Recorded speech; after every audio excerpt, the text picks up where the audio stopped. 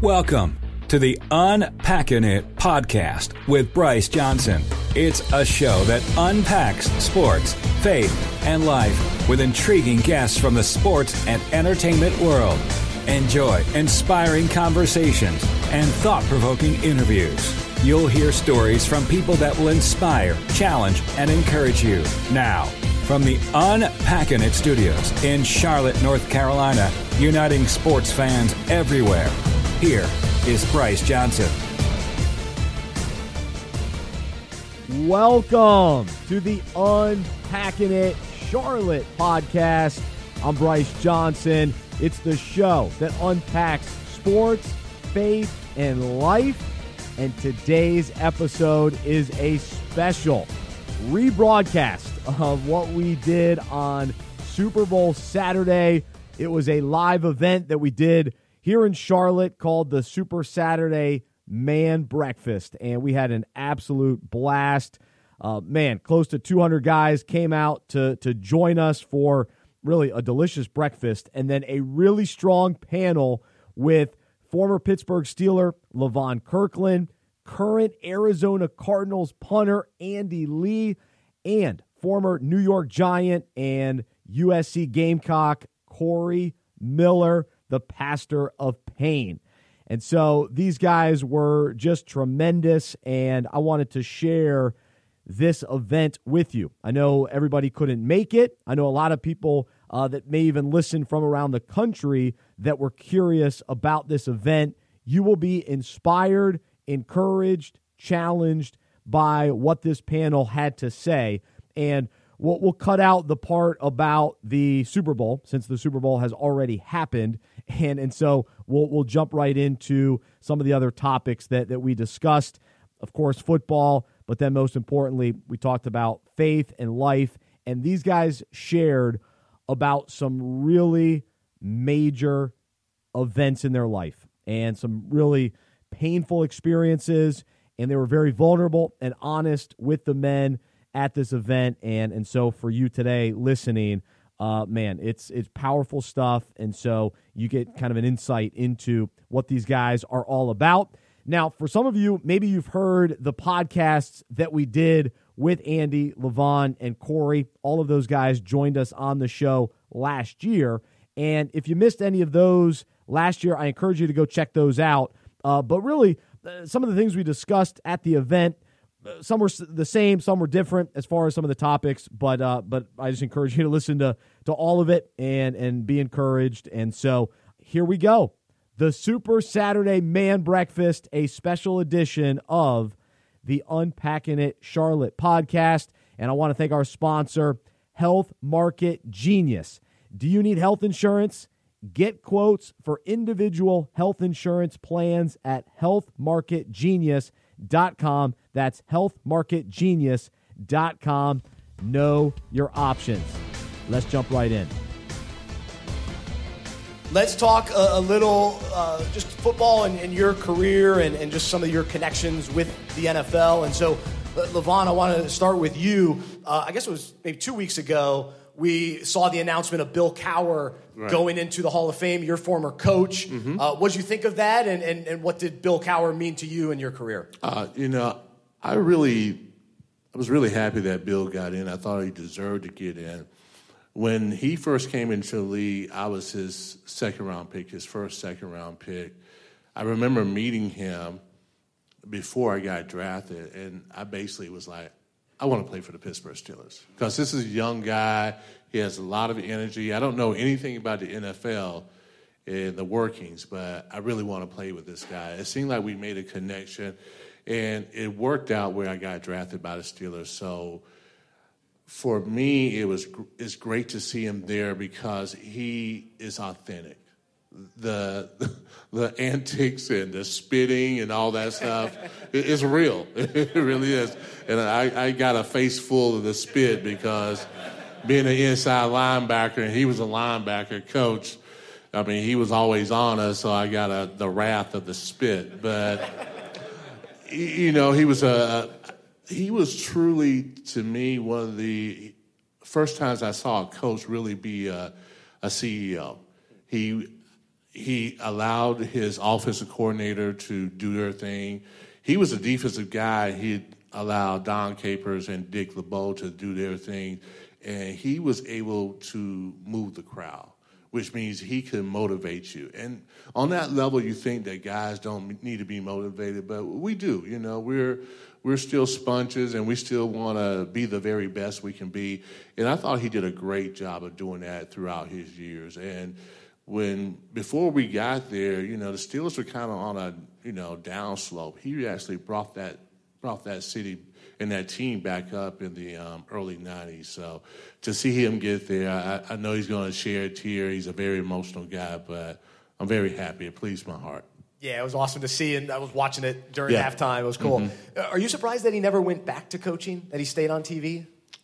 I was surprised. He was pretty young when he left. Yeah, he was still young. You think that somebody's going to pay him enough to go back into the game. But he had a great TV gig, and I can get it. And he's held on now to it. You don't have to worry about one team winning and losing.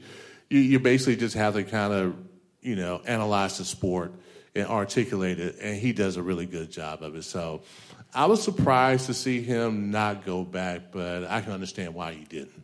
Yeah, that makes sense. Well, Andy, you just finished up another season with the Arizona Cardinals, and kind of a fresh start for the Cardinals, new coach, new quarterback, Cliff Kingsbury and Kyler Murray.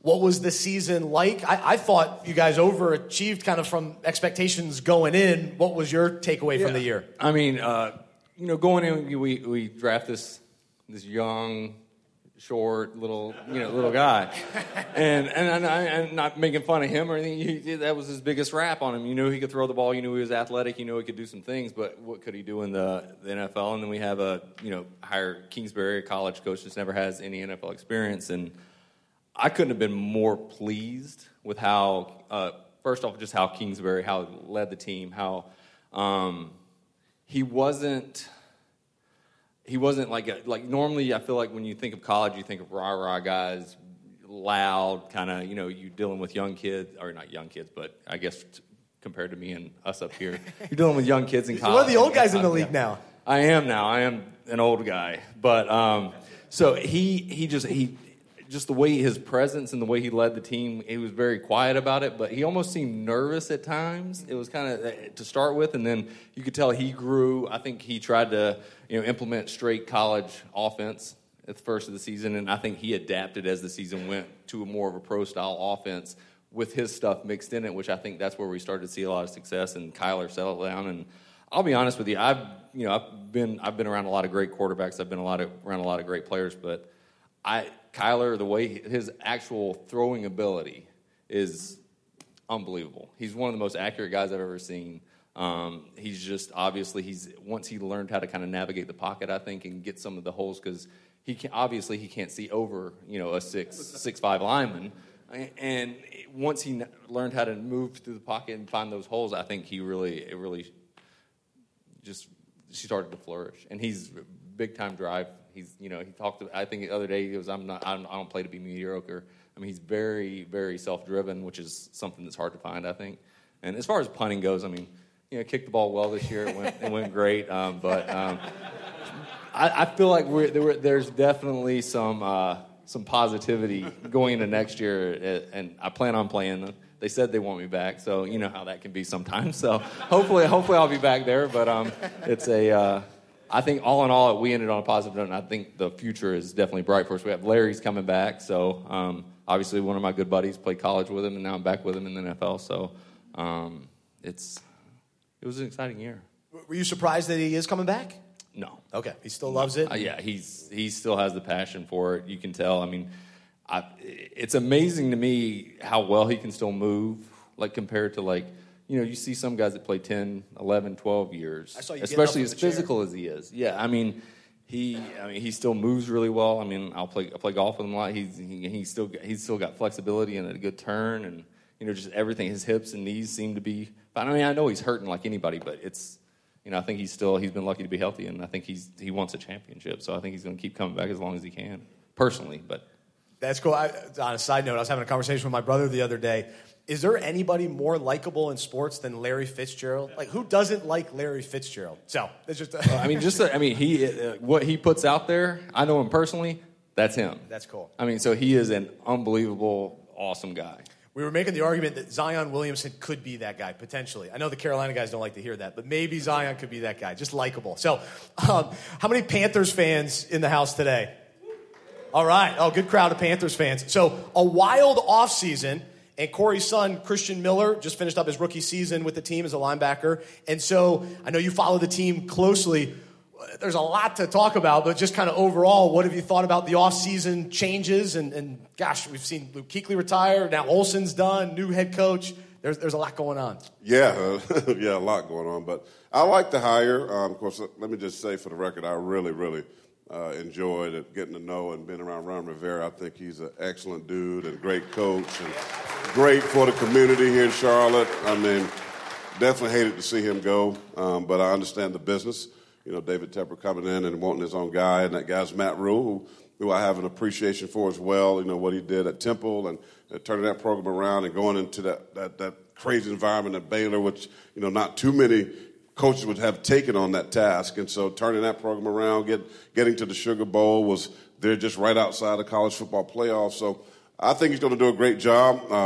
Greg and Luke leaving that team, people, of course, the $1 million question is Cam Newton, right? So, but I think I read somewhere, heard last night that he says he's going to be back, which I think is great. But we'll see. But I like the team. They got a good mixture of young guys and veterans in the locker room. And you always worry about it, and he knows when you get a college guy that comes into a pro league and not much experience. I know Matt has 1 year with the Giants as an assistant offensive line coach or something, but from a veteran standpoint, you look at that guy like, okay, because it's not the rah-rah. You don't come in with that. You gotta win the locker room. You gotta win guys and get them to buy into what you're selling, and that's going to be the biggest job. Will they believe what we're bringing? We're bringing a lot of college coaches, and because guys in the league will tell you, it's like, okay, they're going to look at you weird. Because they make a lot of money. Most of them probably make more than you do. Well, not now. Matt Rule makes a lot of money. But it used to be that way. But I think it's a good fit. I think they're looking to bounce back, and we'll see. You just never know. When you look at the history of college coaches coming to the NFL, history says it's not going to work, but that doesn't mean that it won't work. I'm fired up about it. As a Panthers fan, I love the hire. I think it's exciting, and there's just kind of a restart, freshness surrounding the Panthers right now, which is fun. All right, let's discuss kind of each individual career a little bit, and the question to consider: what was one pivotal moment in your career that, when you look back at your career, that maybe it was a turning point in your career. Maybe it was the point that you realized, man, I'm in the NFL. Maybe it was a key season that is most memorable. What was the most pivotal kind of moment or season in your career? And LeVon, if you want to start, if you're ready to roll. It's always me starting. Let's see. There's probably two that I can recall. One came from Coach Cowher. I played outside backer my whole career, high school and college. And I fancy myself as a rush guy back in those days. They switched me to inside linebacker. I had no clue what I was doing at inside linebacker. It's so much faster. It's coming at you from all angles. So for me, it took a little while to adjust. But the thing that also I had to adjust to was calling the signals. I never did that before. And I never directed or what I call managed a team. And as an inside linebacker, you have to do a lot of that. You have to know the formation. So it's a lot more responsibility than I was used to. I was used to being on one side. It was either coming to me or it was going away. So one day, I got guys like Kevin Green, Greg Lloyd, Rod Wilson's in my huddle. And I am a second-year guy, and I'm looking at all these veterans, and I got to be poised enough to direct them and make the calls. Let me tell you, it was a rough couple of weeks when they gave me the start. But I remember Bill Cowher telling me that, hey, you have to take over the huddle. I'm like, take over the huddle. I got all these veterans on the team. I'm just a newbie. How do I take over the huddle? So basically that philosophy of faking it until you make it kind of went. So I just transformed myself into a leader, and I became a guy that was a little bit, it's kind of out of my character, really. I became more of an alpha, and we had a bunch of alphas on that defense. So it was a little tough, but it actually worked out. And then Super Bowl 30, I would never forget this. It's before we got ready to play the game, and Matt Millen was a former linebacker. I think he won 5 Super Bowls. And he got word to me that he thought that I was the dark horse on that team, that I was a guy that could make a difference. He said, but, you're seeing the right things, but you're just not trusting your eyes. And he told me before the game, trust your eyes. And for some reason, that clicked to me. That, bam, light bulb. And I just trust everything I saw. And I had a really good game. We ended up losing the game, which was the bummer about it. But I ended up really taking that trust your eyes with everything. Just believing in what you're seeing and having confidence to go that direction. So I would say my second year when Coach Cowher told me to take control, and then I think this was my 5th year, we go to the Super Bowl, and Matt Millen tells me to trust my eyes. And the next 2 years, I end up being a Pro Bowler. I end up being the NFL linebacker of the year from the alumni, and making All-Pro again, and also winning MVP for the Steelers. So just trusting my eyes really helped my confidence in playing the game. Gosh, that's awesome.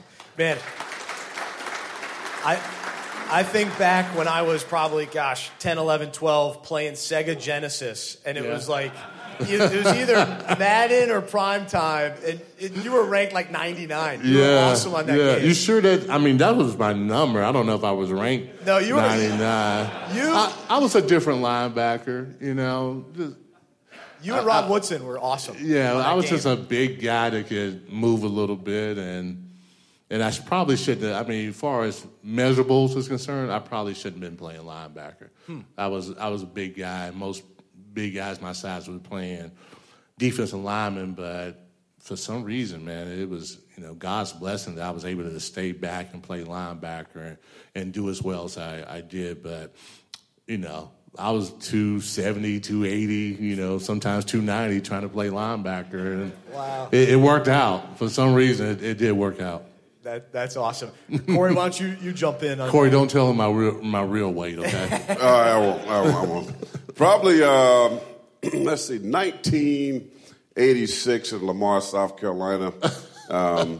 We playing a game. Corey Miller, two of the state's best linebackers, versus LaVon Kirkland. Oh, my gosh. All the coaches in the stands, Danny Ford, Joe Morrison, you name it. And we had a great game. Of course, one of the few times I've beaten LaVon because we didn't do much in South Carolina. But that was fun. We played against each other. Yeah. Basketball, too. In high school. Mm-hmm. Two-way schools.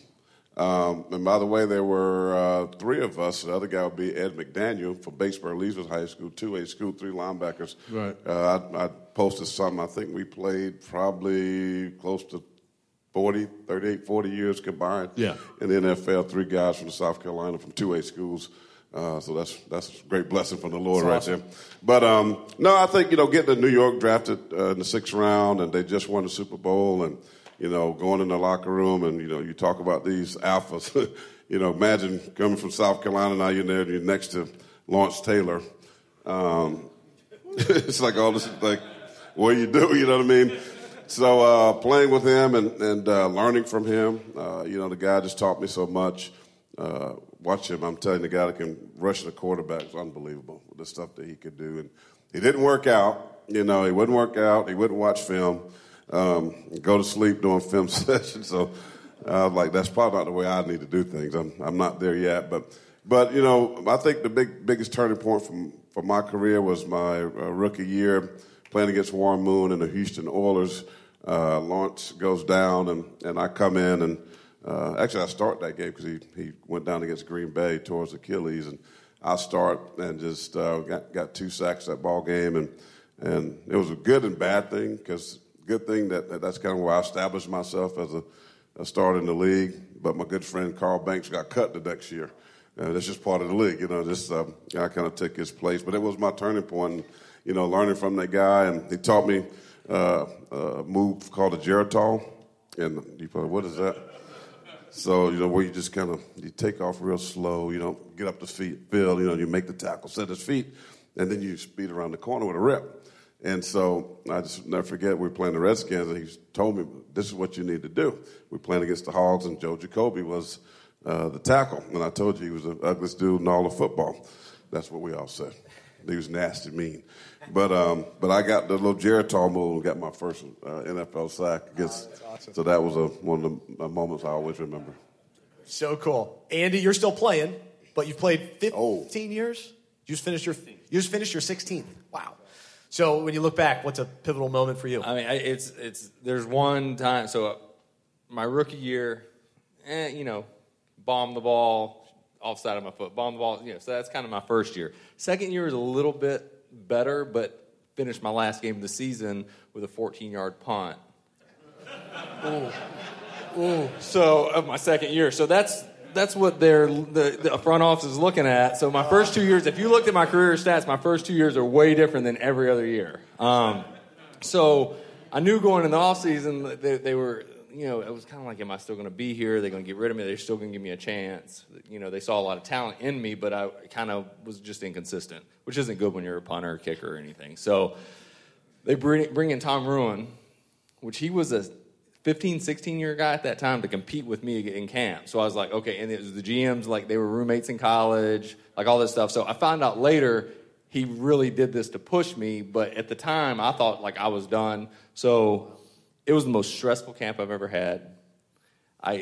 Mike Nolan was our coach at the time, and he came up to me and he was like, because that punt was out of our end zone too, the 14-yarder, by the way. We were 4 and 12 that year, so it doesn't. I mean, it wasn't like we were like doing anything with it, but it really didn't hurt, So it was. He called me into his office. He's like, if we have a punt out of the back of the end zone, anytime during the preseason, you're taking it. I was like, all right. He goes, even if it's because I was going to still play the first half. The other guy was going to play the second half. So he goes, even if it's the last punt of the game, this is weird that this happened. So you'll see in a second. We're in a 4th preseason game. I'm beating him out overall, but he's he's doing a good job. He's a 16-year guy. The other team punts the ball like down to somewhere inside the 5-yard line. 2 minutes left in the game. In the 4th quarter, I haven't punted since the 2nd quarter. He comes up and he says, if we punt, you got this. We end up punting. So I'll go back there, 4th preseason game, knowing if I mishit this ball, I'm probably going to get cut. Pressure. If I hit a good ball, I'm probably going to make the team. So, hit a good ball, it worked out, everything, but that to me, and I remember sitting with my wife the next day in the hotel room waiting for them to call to see if I made the team or not, to find out, Joe Nedney was our kicker, to find out that Tom left the night before. They told him I was the guy. They didn't call me until 5 o'clock the next day. Oh, man. What was that like? Miserable. It's like, especially being young, and like now it wouldn't be as big of a deal because obviously, it's been awesome. If whenever it goes, it goes.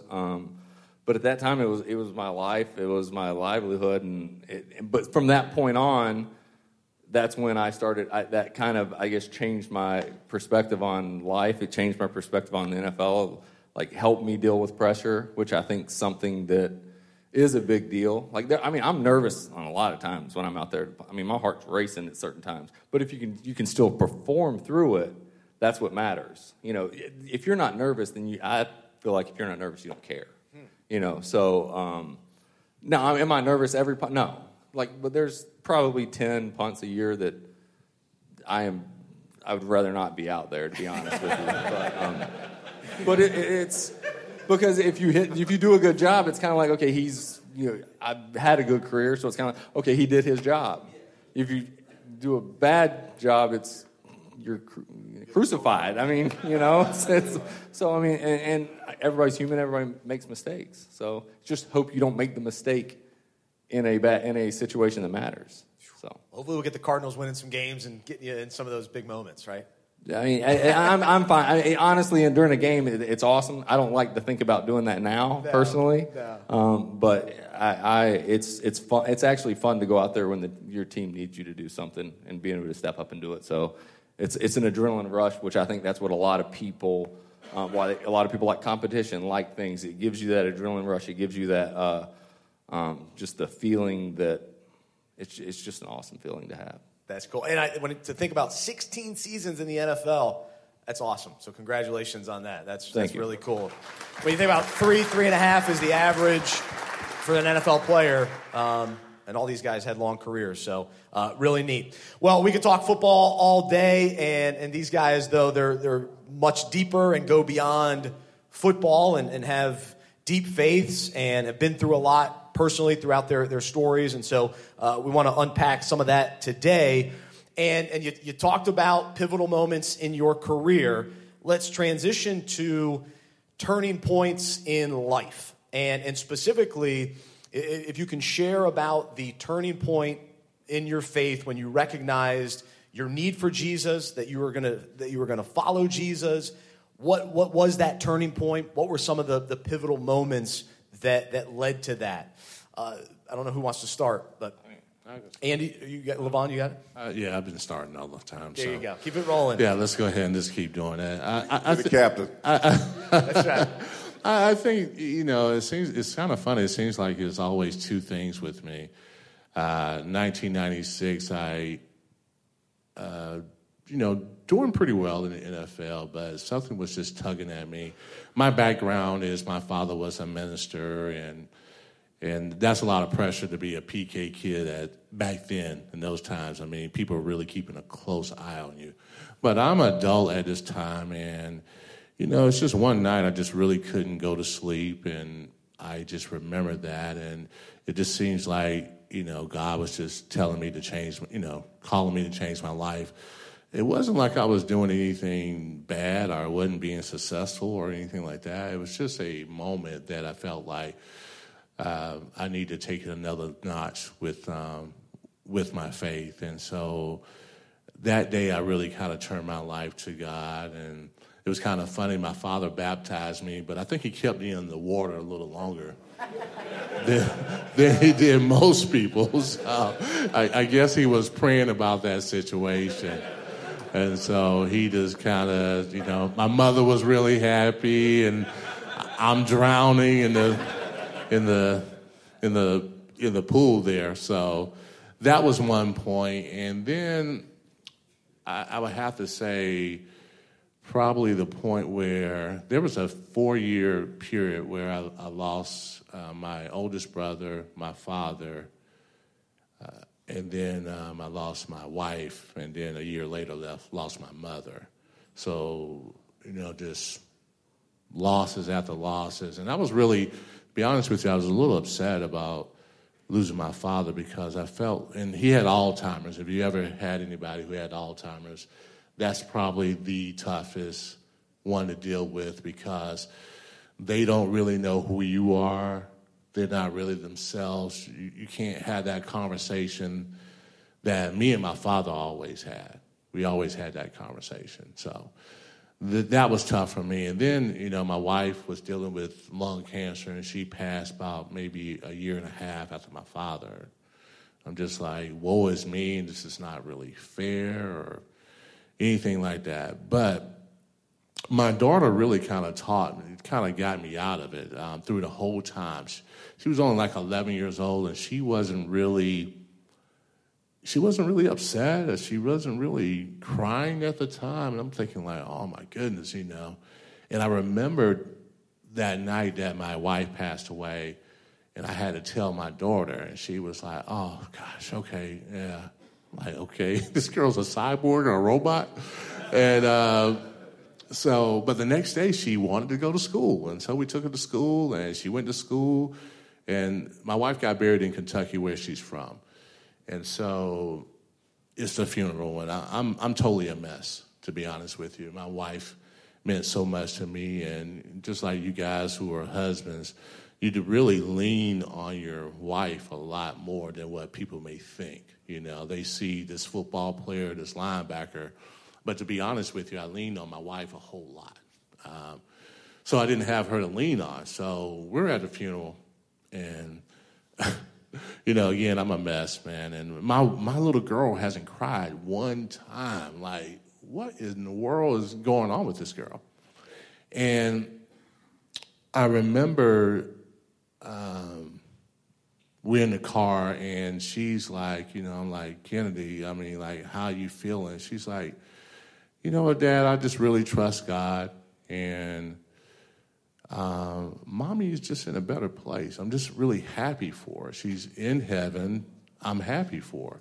And I was just like, this young lady who's like 11 years old just loses her mother, and she has a perspective that a grown man like myself really doesn't have. I'm like, I'm losing my mind. I mean, I just can't wrap my head around this whole thing. And that was probably the second turnabout when my daughter was like, you know, she's in a better place, and she's with God, and she doesn't have to suffer anymore. And that kind of really changed my perspective about my faith and everything. So it was really this little girl who just kind of helped me see it and put it in perspective, because my perspective was, why is all this happening? You know, I lost, you know, my oldest brother, one of my heroes, my father, who was definitely my hero.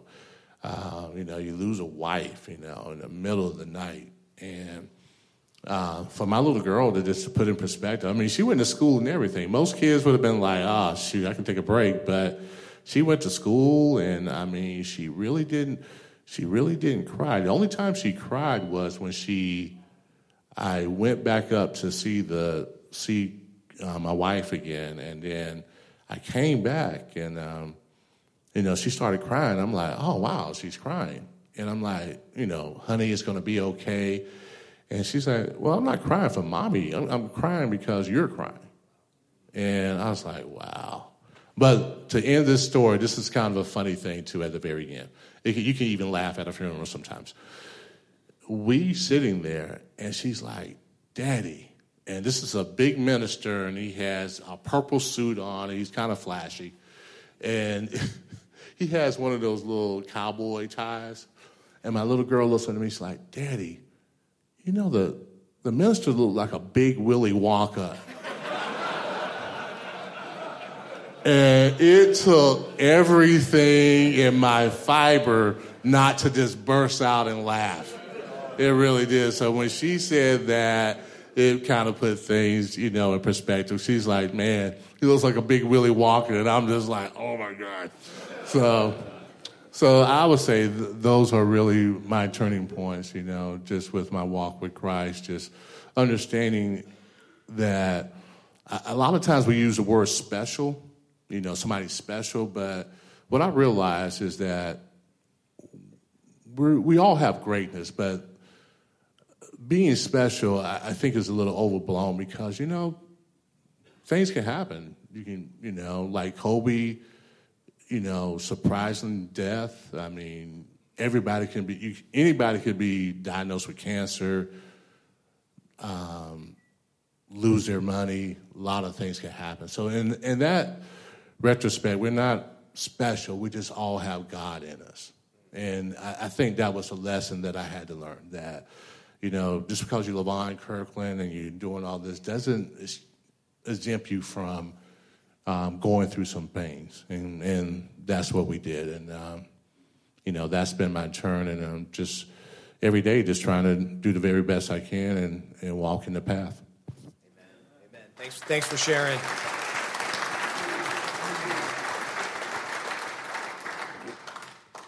And Andy, for you, let's talk about kind of the turning point in your faith, and then if you want to transition to a key turning point in your life and family and what you've been through. Well, I have kind of a turning point in my faith and when my faith was tested. So I'll do the first one kind of quick. So Todd Peterson, I don't know if anybody knows, he was a kicker at Georgia. He played in the NFL, I think, for 12, 13 years. He's a big man of God. So when I was drafted to the 49ers, he was the kicker. So he was a 12-year guy. I was a first-year guy. Grew up in church, kind of got away from it at Pittsburgh. Would have considered myself a Christian still, but kind of, got into, bad mouth, doing things that, in college I probably shouldn't be doing, all that kind of, all the kind of normal stuff, kind of rebel away from my parents in college and, try to live on your own and make bad decisions. And he basically, I was actually engaged to a girl from Pittsburgh. Bad relationship, it just wasn't great. He actually, through the Bible, kind of brought that back into me, ministered to me the whole year, kind of helped me see that. I ended up breaking off that engagement, and he knew I was struggling with that and my relationship and everything, and also my relationship with God. So right before we left on the checkout, you guys know, season's over, you have a meeting, you're gone. It's like you were never even there. It's kind of crazy. He says, I want to pray for you before you leave. And I was like, okay. And he said, and then he prayed that the next girl that I meet, whether it's 2 weeks, 2 months, or 2 years, to be the woman that God wants me to be. I grew up near Clemson in Westminster, South Carolina, right outside. So my brother went to Clemson. So I went home after my rookie year, went out one night with him to a bar, Tiger Town. Yes. It was 2 weeks after I got home. I met a girl. She's my wife now. We were both drinking. I mean, it was, not probably the perfect place for God to, give you the woman of your dreams.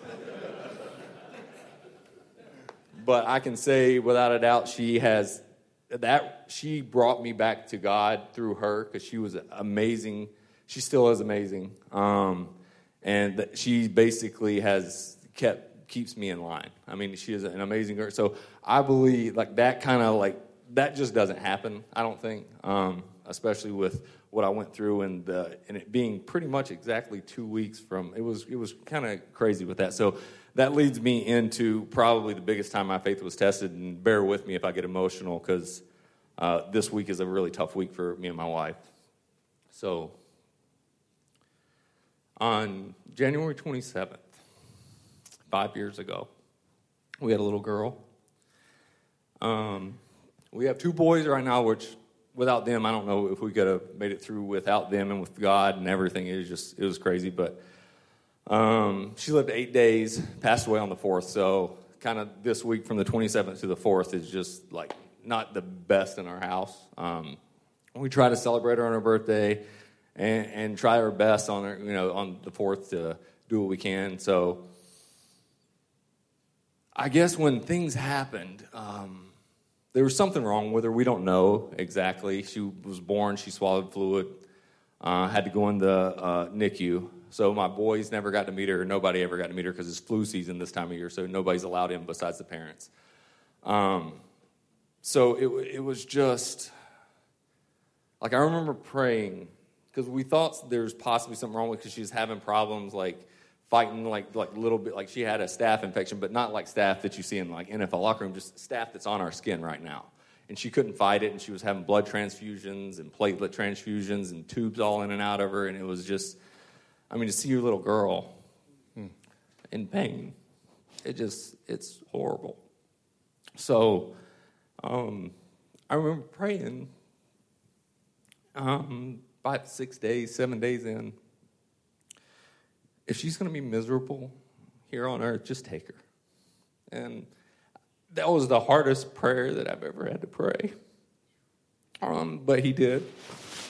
He took her, and I think, I think during that time, it was a mixed emotions. I was mad at God. I was confused. I was about every emotion you have, but also there was love. Which it's hard to love God when you're mad at him at the same time, or it seems like it would be hard, but I don't think it is, because I just don't, it was just, I don't know, it was an awesome thing, because I believe that my girl's not here because it wasn't going to be a great life for her. You know, I don't think she was going to be happy here. I think she would have been miserable here.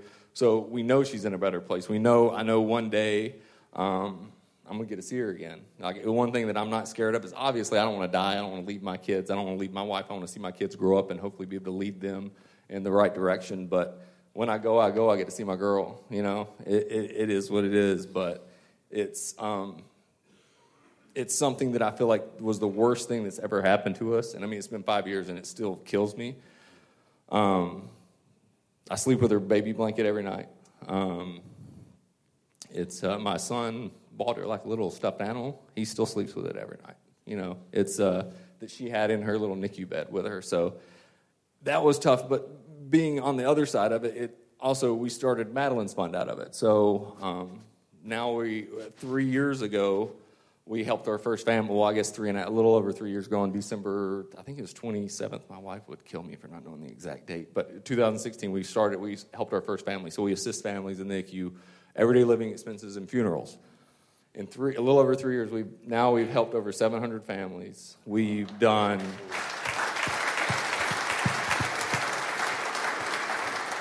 And one of the biggest things we do is funeral costs, because one thing my wife talked about, because the worst thing, and you probably know this, having your wife and everything, and your parents, to have to call the funeral home and set up all the arrangements and everything, and then the cost of it and everything, it's just not any good. So we pay for funerals for families as well. We've done, I know we were at 111. I think of those 700, there's about 113 now. I think we did a couple this past week. So we did about 113 funerals for families, which that's the thing. The thing about it that we thought was, like, what's something that during this time where, like, you're in a complete mess, the one thing you don't want to fight about is money. Like, and being able to, and sometimes it's not always about, like, you know, people, like, you know, going through loss. It's just people can't go to their job, can't work. So we help with gas cards, we help with utilities, we help with, like, everything else for those people. But when they do experience loss, we help with that. So we just wanted everybody to be able to properly memorialize their child that don't, and this is for more people, like, that can't afford, you know, to do this. There's people that can't, like, have a proper funeral because they don't have the money to pay for it. So, I mean, they're not cheap. So, I mean, I think that so I guess my biggest point is, through the pain that I still feel today and suffer with, I still suffer with, like, why, even though I know why. And I know she's in a better place. It's still tough, but we're able to, you know, her life so short has influenced so many people. And it's not me that's doing it. It's not my wife. I truly believe it's her. So, man.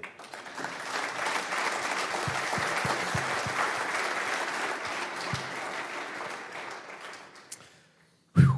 Wow.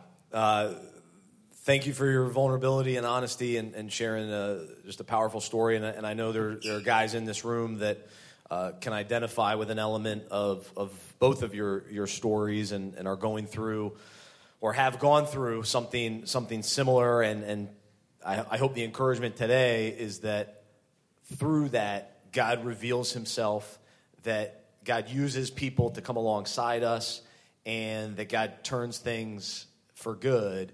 And to think of the lives that have been impacted through Madeline's Fund is so encouraging to hear. And so encourage guys to check that out, Madeline's Fund, and then be able to support that as well. I always like to be very cautious of time. And so we said, hey, we're going to go till 9:30. So if you do need to go, and if you told your wife, hey, I'm leaving at 9:30, honor that. But we've got a little overtime. So if you're good with overtime, we're gonna keep going because we want to hear from Corey, and he's got a powerful story as well to share.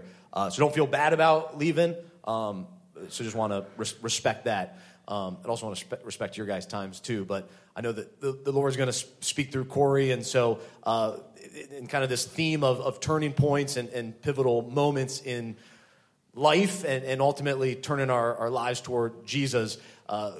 Corey, why don't you jump in with that? Yeah, just amazing stories, testimonies. I grew up right down the road, Pageland, South Carolina. That's where I was born and raised.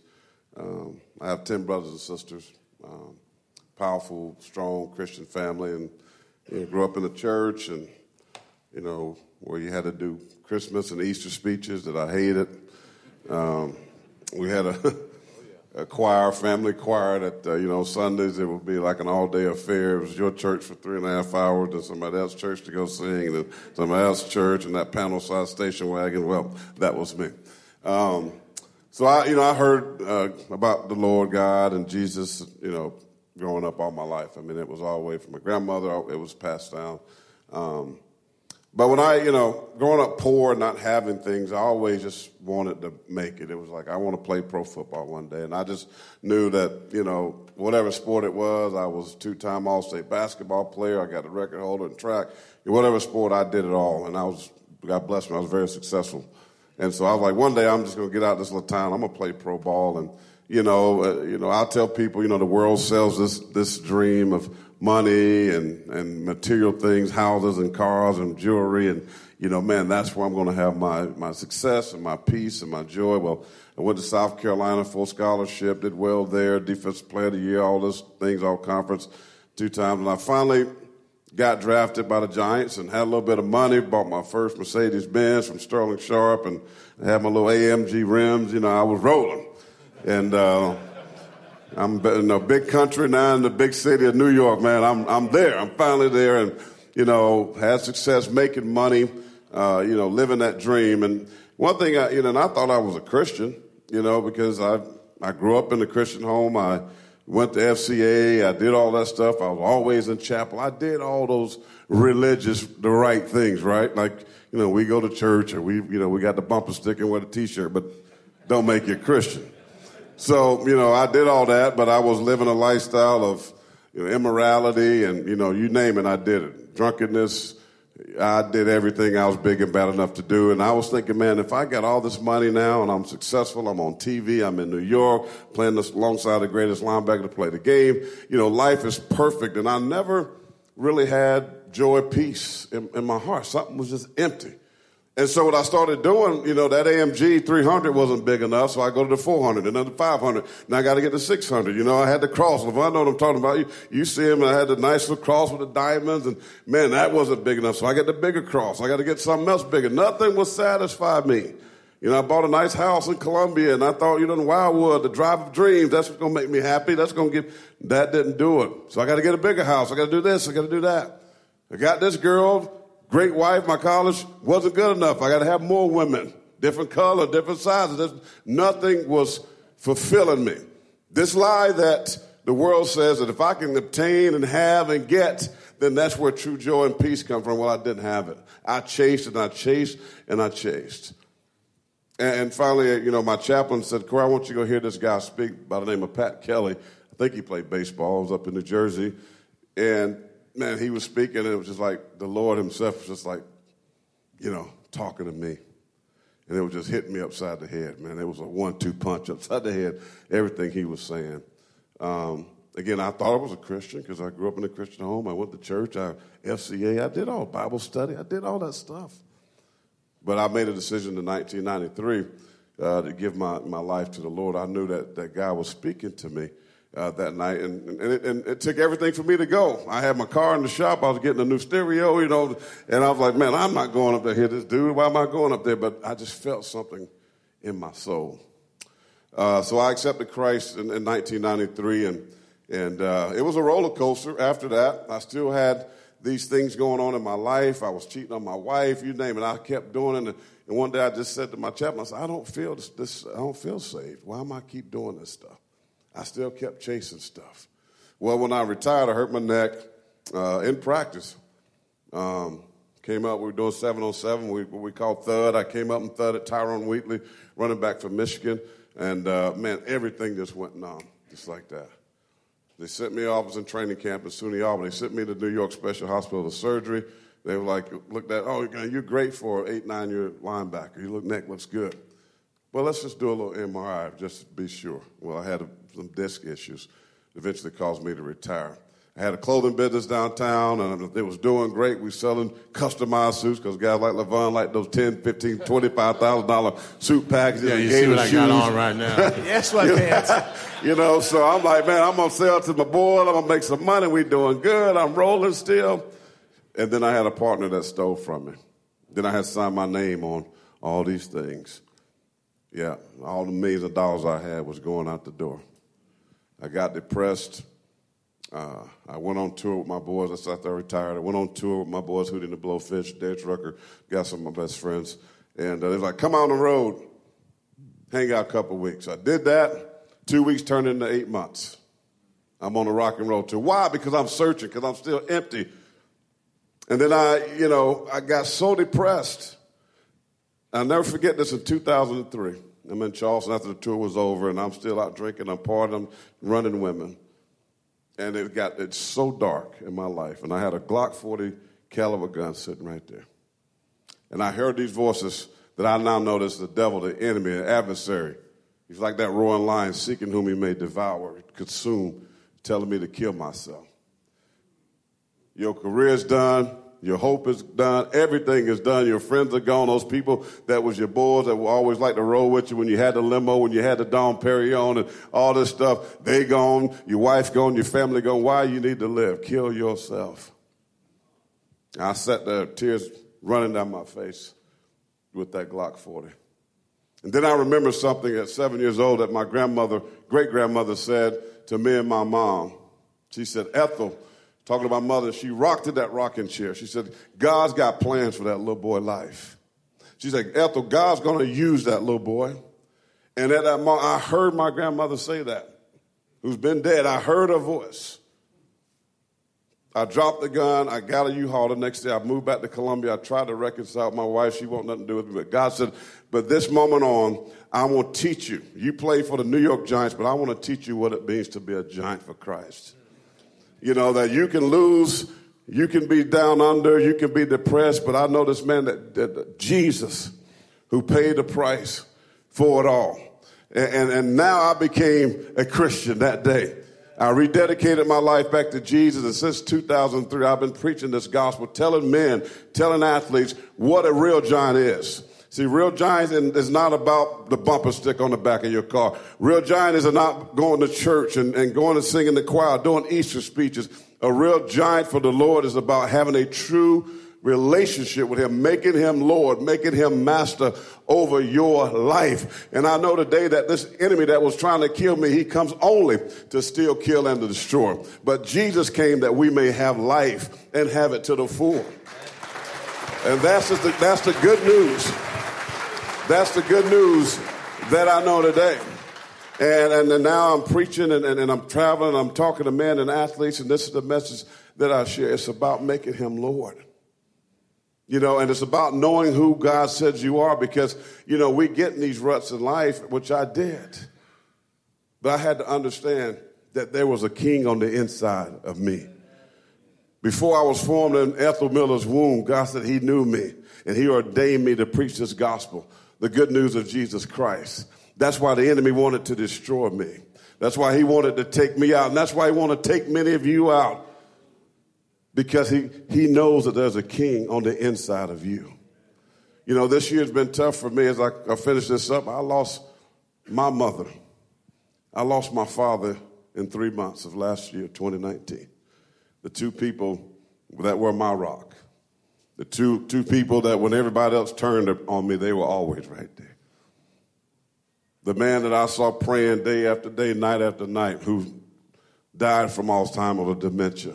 You're right, Levon, that's hard to watch.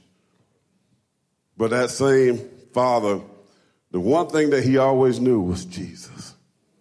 In his final hours, you can talk about God, and he sang this song, I'm running for my life. And my sister starts singing that, he remembered every word. Matter of fact, my mom unexpectedly died first on July the 4th, right down the road here at the hospice place.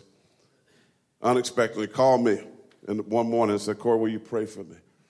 Crying, my mother, man, that'll rip your heart out.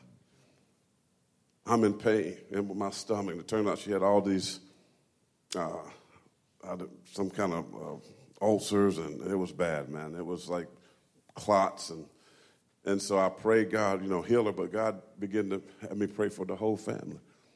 The Spirit of God led me there, but by the way, she felt better. Next morning, my sister calls. I'm taking Mom in the hospital. I drive up here. The doctor says, she's got 24 hours, 48 hours at most. Mama gone. My dad sang at the funeral. I preached my mother's funeral, something I never thought I had to do. 3 months later, my dad, gone. The two people that were my rock. But one thing I remember, man, is what they left me. They weren't able to leave me a big house and a bank account, or money, or material things. They left me an inheritance of Jesus Christ and knowing who he is. I don't worry anymore. I don't worry anymore because I do know where they are. And I take the message of my dad. I told my dad as he died, he stayed there till I got home. It was amazing. He stayed there, and then that nurse says, he's waiting on somebody. My sister says he's waiting on Corey. I was there for my grandmother passing. I was there for my mother's passing. I was there for my father on the bedside. And they told me, God is passing this baton for you to be the spiritual leader of your family. And so I take that song as I preach my father's funeral. He said, run. He said, run for your life. And I never knew what that meant when he was. But he was saying, man, God has given us a life that's marked by him, our Heavenly Father, and we are to run it like Paul said.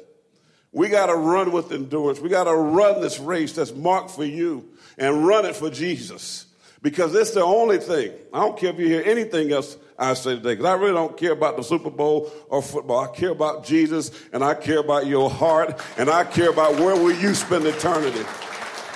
You got to run for your life like never before. We're living in a time, this world is crazy, and you don't know. Who cares how much money you got? Kobe Bryant was worth $2 billion. They were saying $2 billion. He didn't expect one day leaving to go to his daughter's basketball game, but that had to be it. Man, if we don't learn anything, man, run for your life. Live a life of faith. Live a life for Jesus. I mean, one-on-one personal relationship. Walk with him. Talk with him. Lead your family. Speaking to these young kids like my mother and father did to me. That's the inheritance that you need to leave. No matter how big a house or bank account or all this stuff you can leave them, that's okay. It can't buy you eternity. And I just want to just close. Trust Jesus and run the race that's marked for you. Amen. Amen. Amen. The pastor of pain. Man. All right. Hey.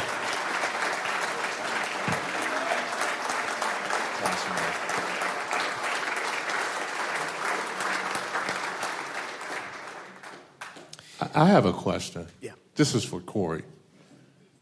You were a little boy? At 7.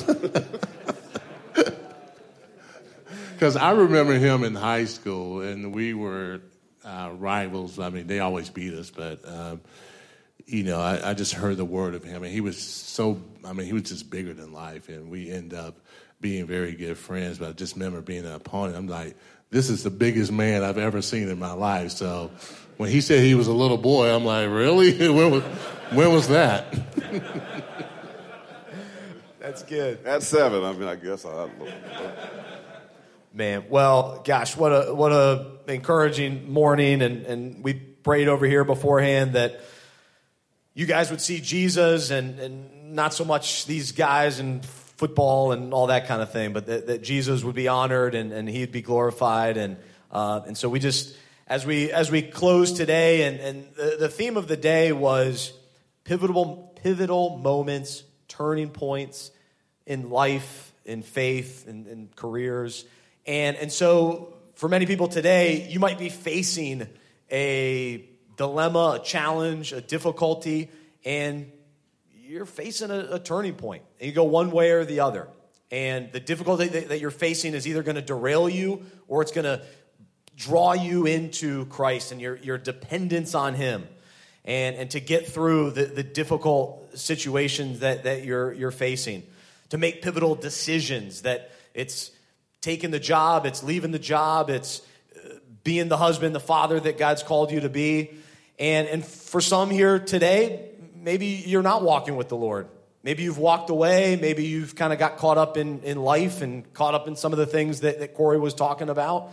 And so today's an opportunity to be a turning point for you, to say, I surrender. I want to follow Jesus, and I want to go his direction and stay on his path, and knowing that true satisfaction is found in him.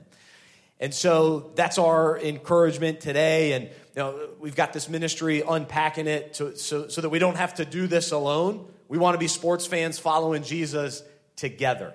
And so we hope that you'll connect with us. And we send out these devotionals to encourage each day. And I interview guys like this on the podcast, and they share encouragement through that as well. And so we'd love for you to get tapped in with that. But as we wrap things up, we did put just a response card in the middle of the tables. And if you can it's really quick. It's just like 1 or 2 checks. Your name, 1 or 2 checks.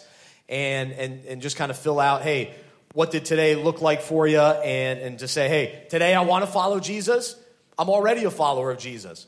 And either way, just so that we know and can kind of point each other in the right direction based on those cards. And another reason for you to fill out the cards, we got a little raffle. So Ryan and if Reed maybe could help, there's a box that we'll put the cards in the envelope, and then we'll draw 2 names.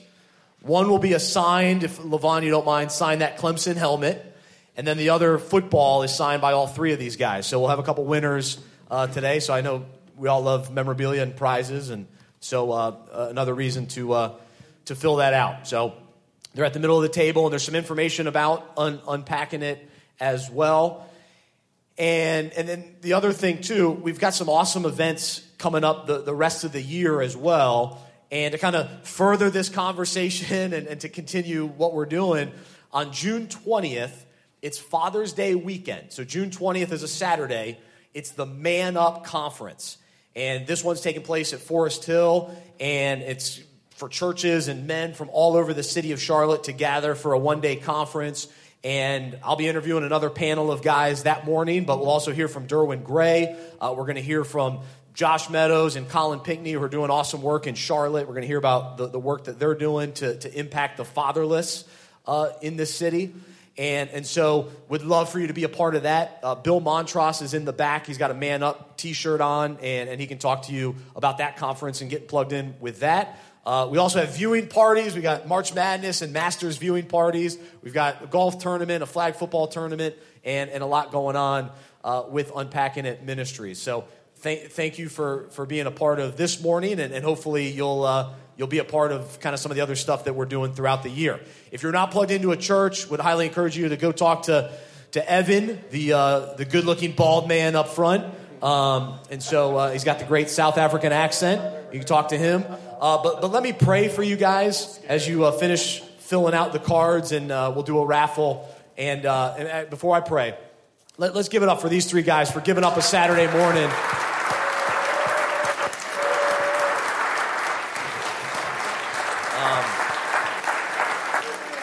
LaVon Kirkland, Clemson, Steelers, Andy Lee, Pittsburgh, Arizona Cardinals. He played 9 games with the Panthers. We didn't even talk about that. Next time. Corey Miller, South Carolina, and Giants. And I love that you're buddies with Darius Rucker. I was just watching him yesterday. So my little baby, 6 months old, she was crying. I had on the DVR an old concert from, I guess it was Darius Rucker, his country music. Popped that on. She was peaceful. She had her hands out like this. We were singing some Darius Rucker yesterday. It was awesome. But let me pray for us, and we'll wrap things up. Heavenly Father, we thank you for how good you are, how faithful you are, how you chase after us, Lord. And I pray for guys here today that are feeling that tug to allow today to be a turning point, to be a pivotal moment where they surrender to you, Lord. If there's an aspect of someone's life today that they've been holding on to, Lord, that they would release it to you, and that you would meet them right where they are, that you'd give them the grace that they need, the mercy that they need to experience, Lord, that they'd feel your love, they'd feel your power, your presence, Lord. Make yourself known to them, Lord. And we thank you for the words that you spoke through these guys today. Lord, thank you for Corey and Levon and Andy and the life that they're living, honoring you and pointing others toward you. Lord, thank you for the pain that we've all experienced in life, and that you've used that pain to reveal yourself to us and to strengthen us and to give us the power that we needed to get through it. And Lord, for those that are going through tough times right now, those that have lost a loved one, those that are facing divorce, those are dealing with work issues, Lord, that they would turn to you, they would trust you, that their faith would be in you. And Lord, that you would do an amazing work, Lord, that you're a miraculous God, you're a powerful God, and I pray for just your power to move in this room. Lord, I pray that we'd connect with each other through fellowship, that we'd not do life alone, that we would do it together, that we would be sports fans following Jesus together. And so, Lord, we do this all for you, to honor, to glorify you. Lord, we want to know you, we want to live for you, and we want others to know you as well. So, Lord, give us the strength each day to wake up with a passion for you.